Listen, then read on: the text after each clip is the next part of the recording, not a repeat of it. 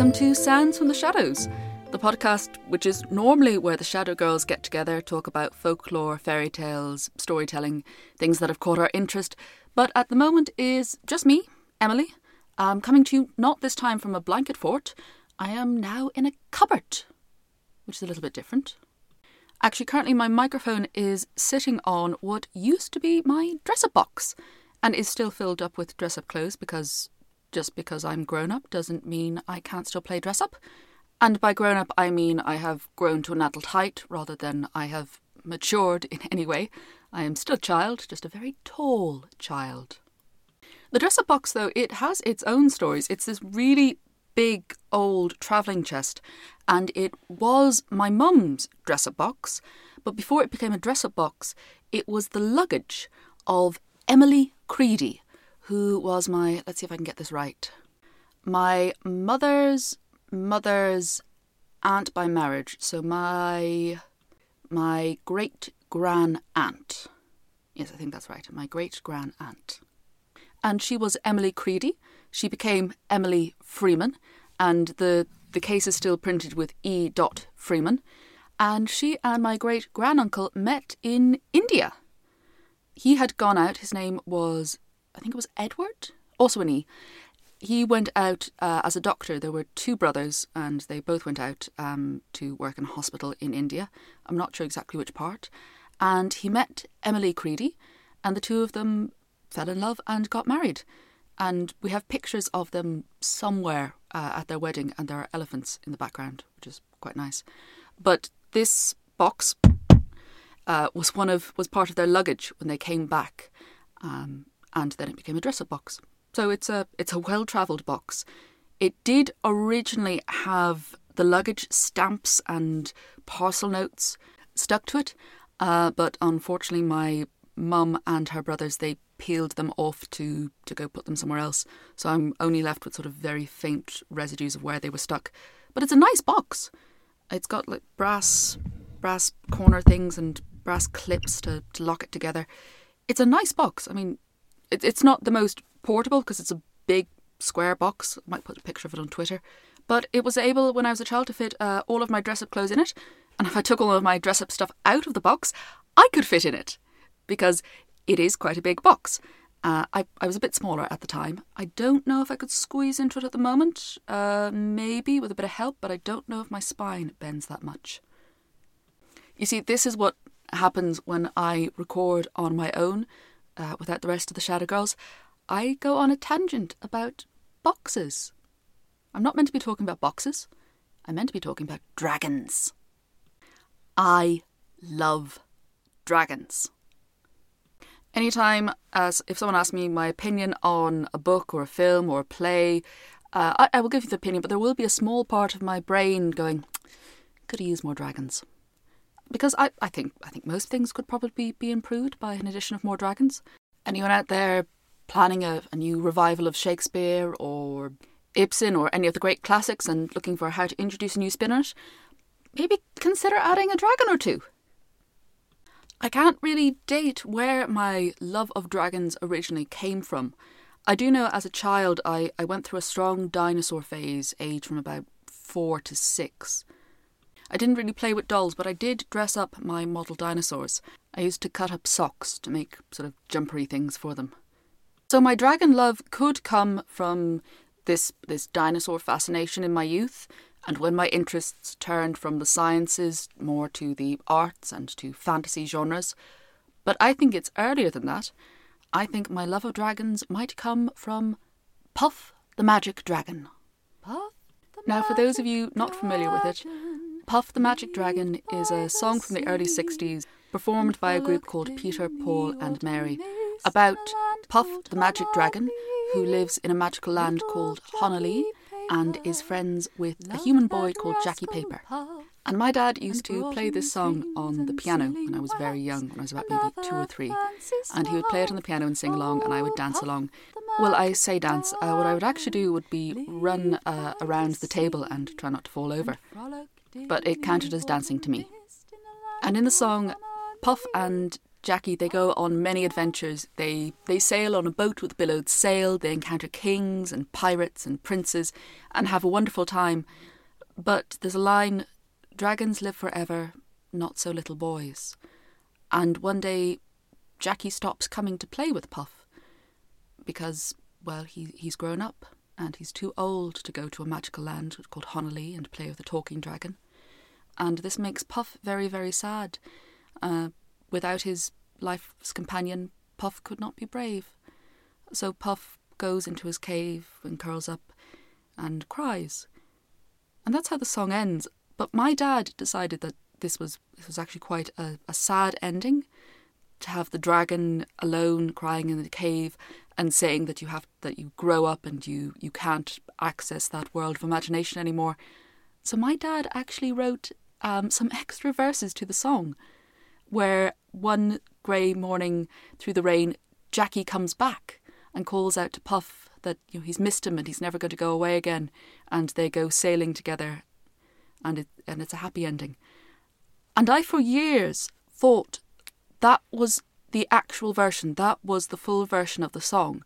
And it was only quite recently that I found out that no, my dad had written those verses himself, had added onto the song to give it a happy ending, which was just really sweet.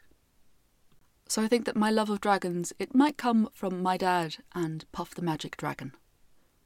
But this is not meant to be a podcast where I wax lyrical about my childhood, even though I've been doing that now for about 6 minutes. Sorry. This is meant to be a storytelling podcast, and I'm going to tell you some dragon stories. And the first story I'm going to tell you is the story of St. George. St. George and the Dragon. Now, St. George is the patron saint of England, despite the fact that he never set foot anywhere near England. He probably came from somewhere around Turkey, possibly of Greek descent, and his famous story of him and the dragon took place in the Middle East. But somehow he has become the patron saint of England. And I know St. Patrick, who's the patron saint of Ireland, was Welsh, but he at least came to Ireland. There's no record of St. George going anywhere near England.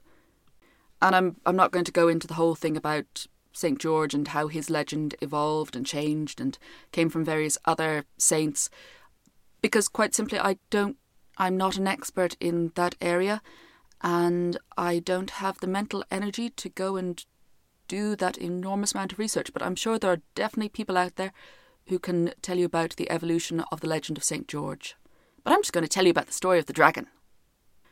Once upon a time, a long, long time ago, and far, far away, there was a kingdom near a lake.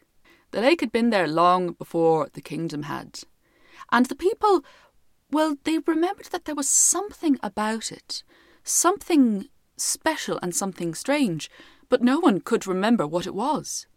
And so, gradually, the people from the kingdom began to go out on the lake, began to fish on it. And when they threw down the anchors from their boats, they disturbed something at the bottom. Something that had been sleeping for a long, long time.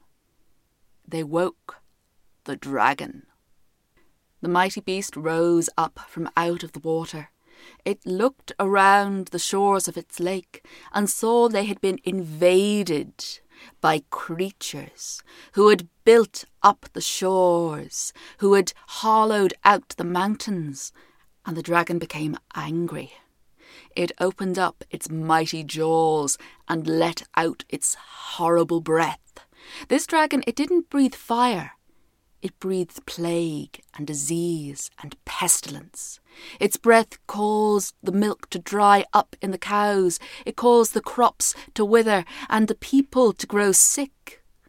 The kingdom called for heroes to come and fight the dragon, but none could face it and its horrible breath. Eventually, the king realised that he had no choice but to try to reason with the dragon, try to bargain with it for the sake of his people. And so a message was sent to the dragon. What would it take for the dragon to go back down under the lake, for the dragon to go back to sleep and to leave them in peace? And the dragon, well, it told them it was hungry. and it would not leave them be until its hunger was satisfied. The people asked what was it that the dragon wanted. They would give it anything. They would give it the fattest cows, the fluffiest of sheep. But the dragon didn't want to eat mutton or beef. The dragon wanted human flesh. And not a normal human. No scrawny peasant would do for the dragon. This was a dragon with a refined palate, and it would only be satisfied if it could feast upon a young woman of noble birth and of great beauty as well. Now the king and the people, they were horrified by this. The fact that they were being asked to give up one of their daughters, one of their sisters, to the dragon. But they reasoned, maybe one life could be given up if it would save so many more. So all of the names of all of the beautiful noble maidens were placed in a great cauldron. All of the citizens assembled to witness the king draw out the name, to see which young woman would be sacrificed to the dragon. The king, he placed his shaking hand into the cauldron, took a piece of paper, pulled it out, but as he read the name, he turned white. The name he read out was Sahdra, and Sahdra was the king's own daughter. When Sahdra's name was read out, there were great cries all through the kingdom, cries of relief from the families who knew now that their daughter would be safe, but also cries of horror that the princess herself was to be fed to the dragon. The king sent out a decree. Any hero, any person, man, woman or child, who could come and defeat the dragon would be given a great reward. They would be given half the kingdom and the princess's hand in marriage if they so wished. But none came to answer the call. And so on the appointed day, Sahdra was led out of the palace, dressed like a bride, led to the edge of the lake, and chained to a rock there to await the dragon. Now, as it happened, on this very day, St. George happened to be riding by as he travelled from place to place having adventures. As he travelled by the side of the lake, he spied what appeared to be a woman chained to a rock and weeping. He rode closer to find out what was the matter. The woman, who was Sahdra, called out to him to flee. He must leave. He must go before the dragon arrived. But when St. George heard that there was a dragon, and that this young woman was to be fed to it, well, he made up his mind that he would fight the beast. He hid himself behind a clump of bushes and waited till the dragon appeared. The dragon rose out from the water. It didn't notice the sunlight gleaming off George's armour. The dragon only had eyes for the tasty meal before it. It approached Sahdra, licking its chops, saliva dripping from its jaws. But just in that moment, St. George charged at the dragon with his lance. Thanks to a mixture of skill and surprise, George was able to cut a great wound in the side of the dragon. The wounded beast turned around, hoping to slink back to the safety of the lake, but George leapt from his horse. He landed on the back of the creature's neck and wrestled with it, trying to hold its mighty jaws closed so that it could not breathe out its noxious fumes. George called to Sahdra to throw him her belt, her girdle made of golden chains, that he might be able to tie up the creature's mouth. Sahdra loosed her girdle and tossed it to the knight, who was able to use it to bind the creature's terrible jaws closed. The dragon, as well as having terrible breath, also had a terrible bite, but it put so much of its muscles into closing its mouth down that very few were left spare to open it up again. And so, with Sadra's belt, George was able to secure the dragon's mouth so that it could not open, it could not bite, and it could not breathe its noxious breath. Safe from the breath and the bite of the dragon, George removed himself from its back, drew his sword, and cut the creature's head clean from its body. He then cut the chains that bound Sahdra to the rock. With the hand of the princess in one hand, and with the head of the dragon in the other, George went to the kingdom to the palace, to the throne of the king, and declared he had slain the beast and saved the princess. There was great rejoicing all through the kingdom. Not just that the beast had been slain and that the princess saved, but now that there was to be a royal wedding, and that the future king was to be one such as St. George, a man who could slay a dragon. George and Sadra wed, and together ruled over half the kingdom. And when the old king died, they ruled over all the kingdom. They were fair and just rulers, and they lived happily ever after. According to one version of the story.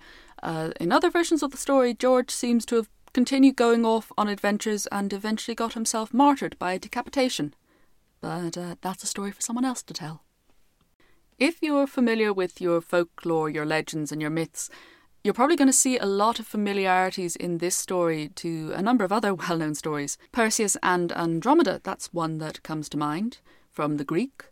In Ireland, you've got Fionn slaying Alan on the hill of Tara, though Alan the Burner is not a dragon, despite how he may appear in certain illustrations and being called Alan the Burner. He is either a fairy or a paist, depending on sources. We don't have dragons in Ireland, unfortunately, but we do have paists.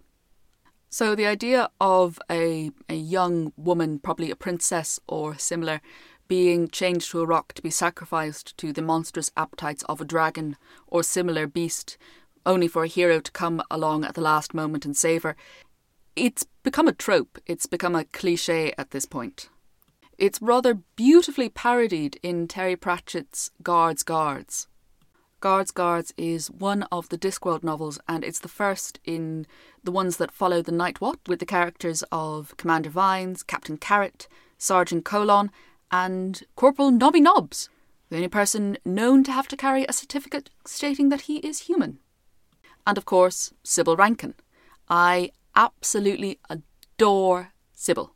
Lady Sybil Rankin is the last of the great and illustrious House of Rankin, one of the most noble houses in Ankh-Morpork. And despite being possibly the richest and most illustrious lady in all of the city, all of the kingdom even, she's a very sensible, down-to-earth woman. She sort of stomps around in an old tweed skirt and sensible boots.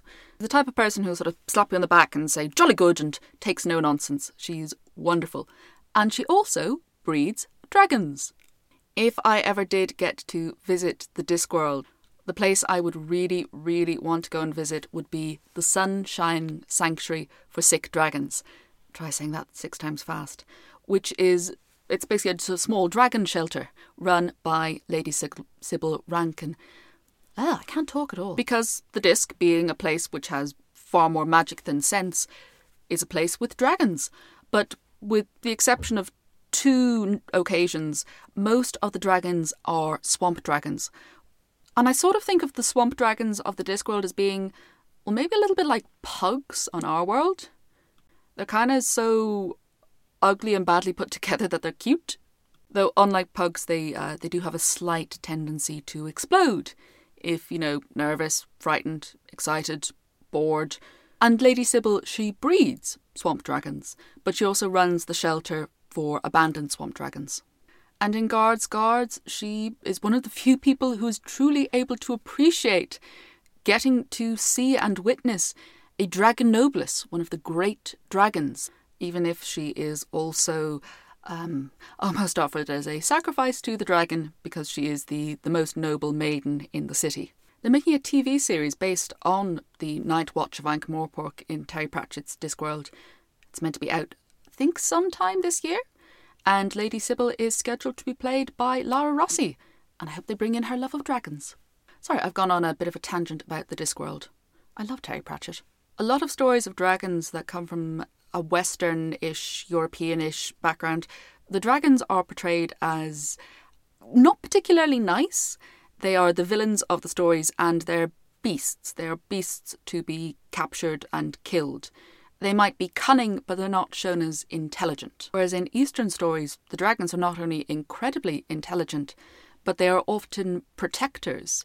They are venerated. They're sometimes even spirits or godlike beings. and I'm speaking in very, very general terms here. But whereas more Western dragons tend to be associated with sort of elements of fire and elements of earth, Eastern dragons, they seem to be more associated with water and with air. And I'm going to tell you one of my favourite stories of an Eastern dragon. It's a Chinese story.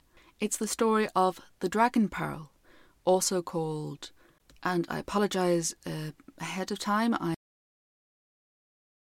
Wand Niang Tan, Watching Mother River Bends. Again, I apologise. I can just about manage to pronounce things in English, let alone any other language. But on with the story. Once upon a time, there was a poor village by the side of a river. The poorest inhabitants of this village were a widow and her young son. They lived in a little hut, and every day they would go out to the banks of the river and cut reeds. These reeds they would then weave into baskets and sell at the market for a little money. They were able to make just enough money to afford one small jar of rice, which they lived off. But one year the summer was hot, and the rain did not come. There was drought all through the land. The river began to dry up, and everyone suffered, but no one in the village suffered quite as much as the widow and her son. There were no reeds for them to cut and weave. Their jar of rice was almost empty, and indeed the well in the centre of the village was almost running dry. The great river itself had dried up to merely a trickle, and one day the young boy was walking by it, trying to distract himself from his hunger and his thirst, and searching for anything along the bank of the river. He found a spot where the reeds and grasses were still growing, and when he stepped closer, the ground under his feet felt wetter. He knelt down and saw that indeed the soil was rich and moist. He started to dig a hole there, hoping to make a little puddle of water that would soothe his thirst. But as he dug, his fingers found something. It was about the size of an egg, but totally round. A beautiful and perfect pearl. And it was warm to the touch, and it seemed to faintly glow. The boy did not know what it was, but he felt that it was something precious, and so he took it back to his hut to his mother and asked her what they should do with it. His mother did not know what it was, but like her son, she felt that it was something precious, and she felt that her son had been meant to find it, and was meant to keep it safe. So that night, the two of them placed the orb into their jar of rice, the jar which was nearly empty, to keep it safe and to keep it from rolling away in the darkness. The two of them lay down to sleep, and even though they were both hungry and thirsty, sleep soon came upon them. But in the night they were woken up by a strange sound. It sounded like a tapping and a tinkling. At first they thought it might be rain, and the boy rushed outside to see if the drought had broken. But there was not a cloud in the sky, and the earth was still hard and dry. His mother, though, from inside the hut, called out in amazement for him to come inside and see. The jar of rice, the jar that had been almost empty, it was overflowing. The sound that they heard was the sound of the rice falling onto the ground as it poured out from the jar. An idea struck the boy. He reached down into the jar and drew out the pearl. He then ran to the centre of the village, calling and shouting for everyone to wake up. People came wondering what this commotion was about, and when they had gathered in the centre of the village, the boy went to the well and told them to lower him down to the bottom. This they did with ropes, and when he was down at the bottom of the well, the boy placed the pearl in the little puddle of water that still remained. As soon as he placed it in the water began to rise and grow. He called, "Quickly, pull me up," and so they did, and watched in amazement as the well filled and began to overflow. The people cried for joy, gathered buckets and pots and everything they could to fill with water lest it should stop again. But it did not stop. The water flowed and flowed, and the village was happy. The boy discovered that anything the pearl was placed in, any container, any jar or box, no matter how close to empty it was, once the pearl was placed inside it, it would soon be overflowing. The village, they were not thirsty any more. They need not fear the drought. They had plenty to eat. They were happy. But news of their prosperity spread, and it soon reached the ears of a greedy and miserly merchant. He had strong boxes filled with gold. He had rooms of treasure, but he always wanted more. And he began to think what he might do with such a pearl. If he placed it in a chest of gold or a chest of rubies, how his riches might grow. And so he decided he would take the pearl for himself. He had his servants fill a chest with gold, and he went to the village. He found the boy who had found the pearl and become its guardian, and said, "Boy, I will give you a chest of gold for that pearl. Think of all you could buy with it. Think of what a rich man you would be with a chest of gold." But the boy shook his head. The pearl was not a thing that could be sold. The merchant went away, and the next day came back, this time with 2 chests of gold. "Think about it, boy. Think about the house you could buy for your mother. With this gold you could see that she lived out the rest of her days in luxury." But again the boy shook his head. The pearl was not a thing that could be sold.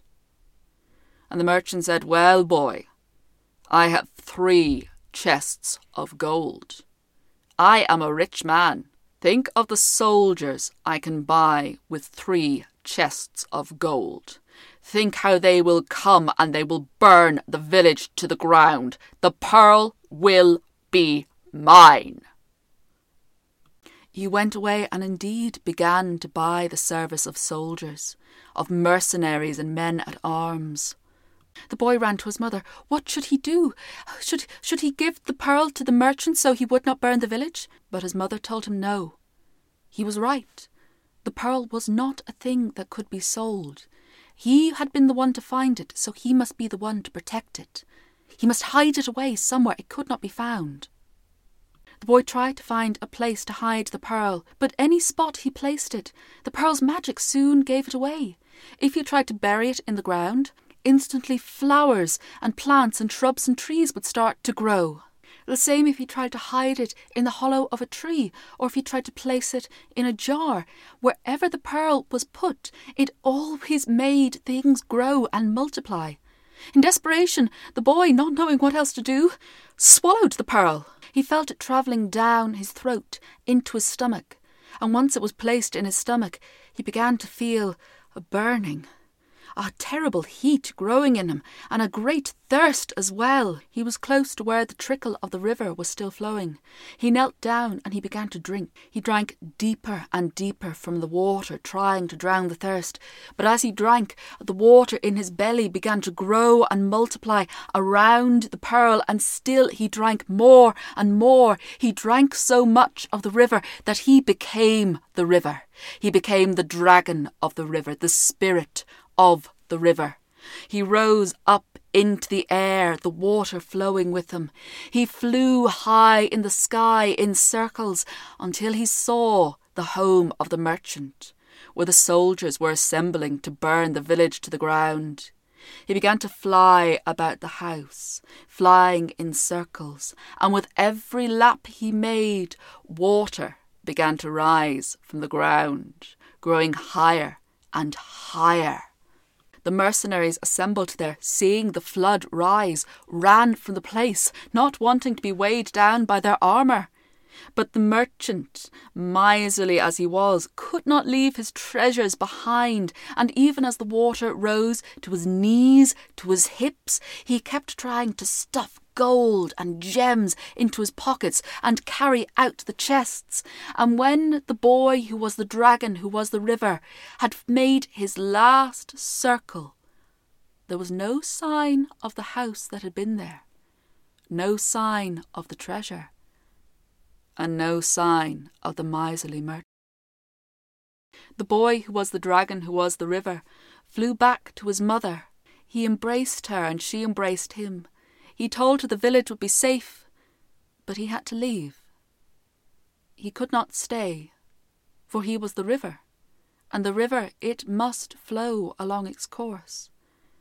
His mother was sad too, but she knew he had to go. She waved him farewell as he flew back to place the river down along the earth so it would flow once more. But as he flew, he kept looking back over his shoulder to look to see if his mother was still waving. Every time he turned, he saw she was still waving to him, and every time he turned, the river made a great bend. The boy who was the dragon, who was the river, turned back to see if his mother was still waving 24 times, and so now the river has 24 bends.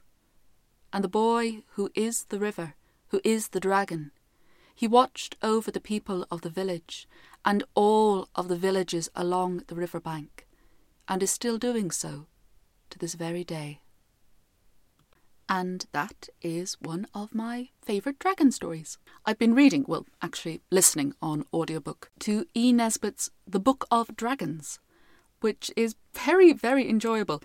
E. Nesbit, she's the woman who wrote The Railway Children. She wrote 5 Children and It. She wrote loads of stuff, including some ghost stories, and a wonderful fairy tale about a princess called Melisande, who has a trouble first with her hair and then with her height, which you can see me reading and enjoying the beautiful illustrations by PJ Lynch over on our Facebook page.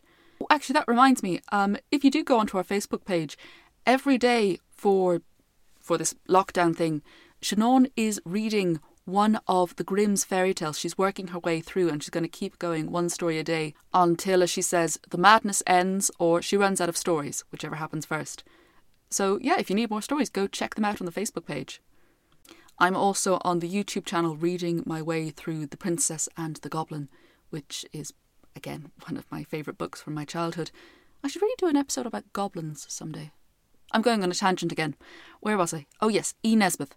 So I've been listening to the stories in The Book of Dragons, and I love her writing. She has this beautiful, almost nonsensical logic. It's the logic of fairy tales. So there is a plague of dragons who are mostly quite small and not too bothersome, apart from the occasional large one that eats prime ministers. So 2 children decide, well, obviously they need to sort out this dragon problem. They've got a dragon problem. What should they do?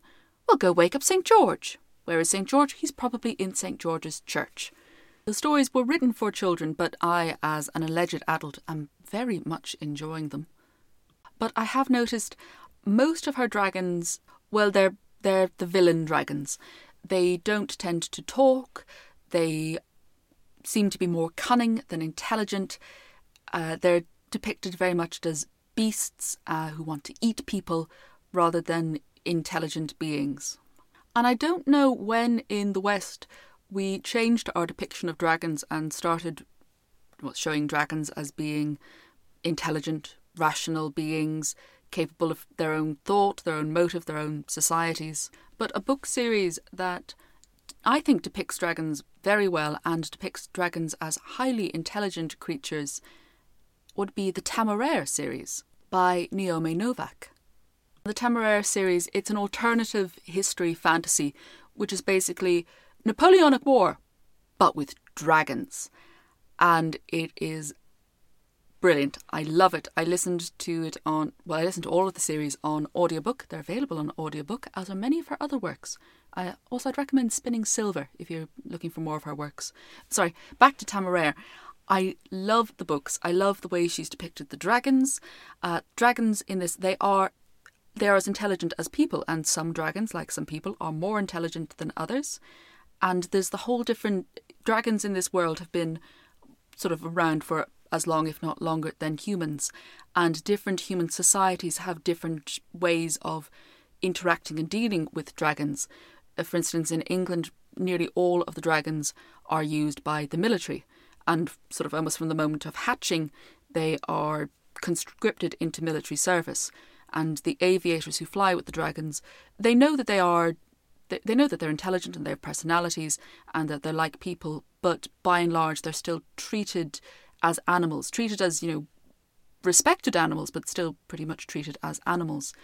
But then in the series, you see how in different places the dragons, their relationship with humans is very different. For instance, Temeraire he's actually a Chinese dragon who, due to a series of unforeseen events, ends up being hatched on a British ship and taking Lawrence, who was meant to be a Navy captain, as his captain, his aerial captain. But they travel to China and see how in China dragons and humans are more or less equal, possibly with the dragons being slightly superior. But dragons take part in government, in education. They're pretty much just larger humans who fly. But then they travel at one point to Africa and see how the dragons in different places interact with the humans there, where the dragons are believed to be the spirits of the ancestors, and they are there to protect the people of their tribe or their family. And then over to the Incan Empire, and the Incan dragons are feathered. Their relationship with humans, and it's really wonderful. I highly recommend the series. I greatly enjoyed it. I love the dragons. I love the personalities of the dragons. I love how they interact with each other, how they interact with the humans.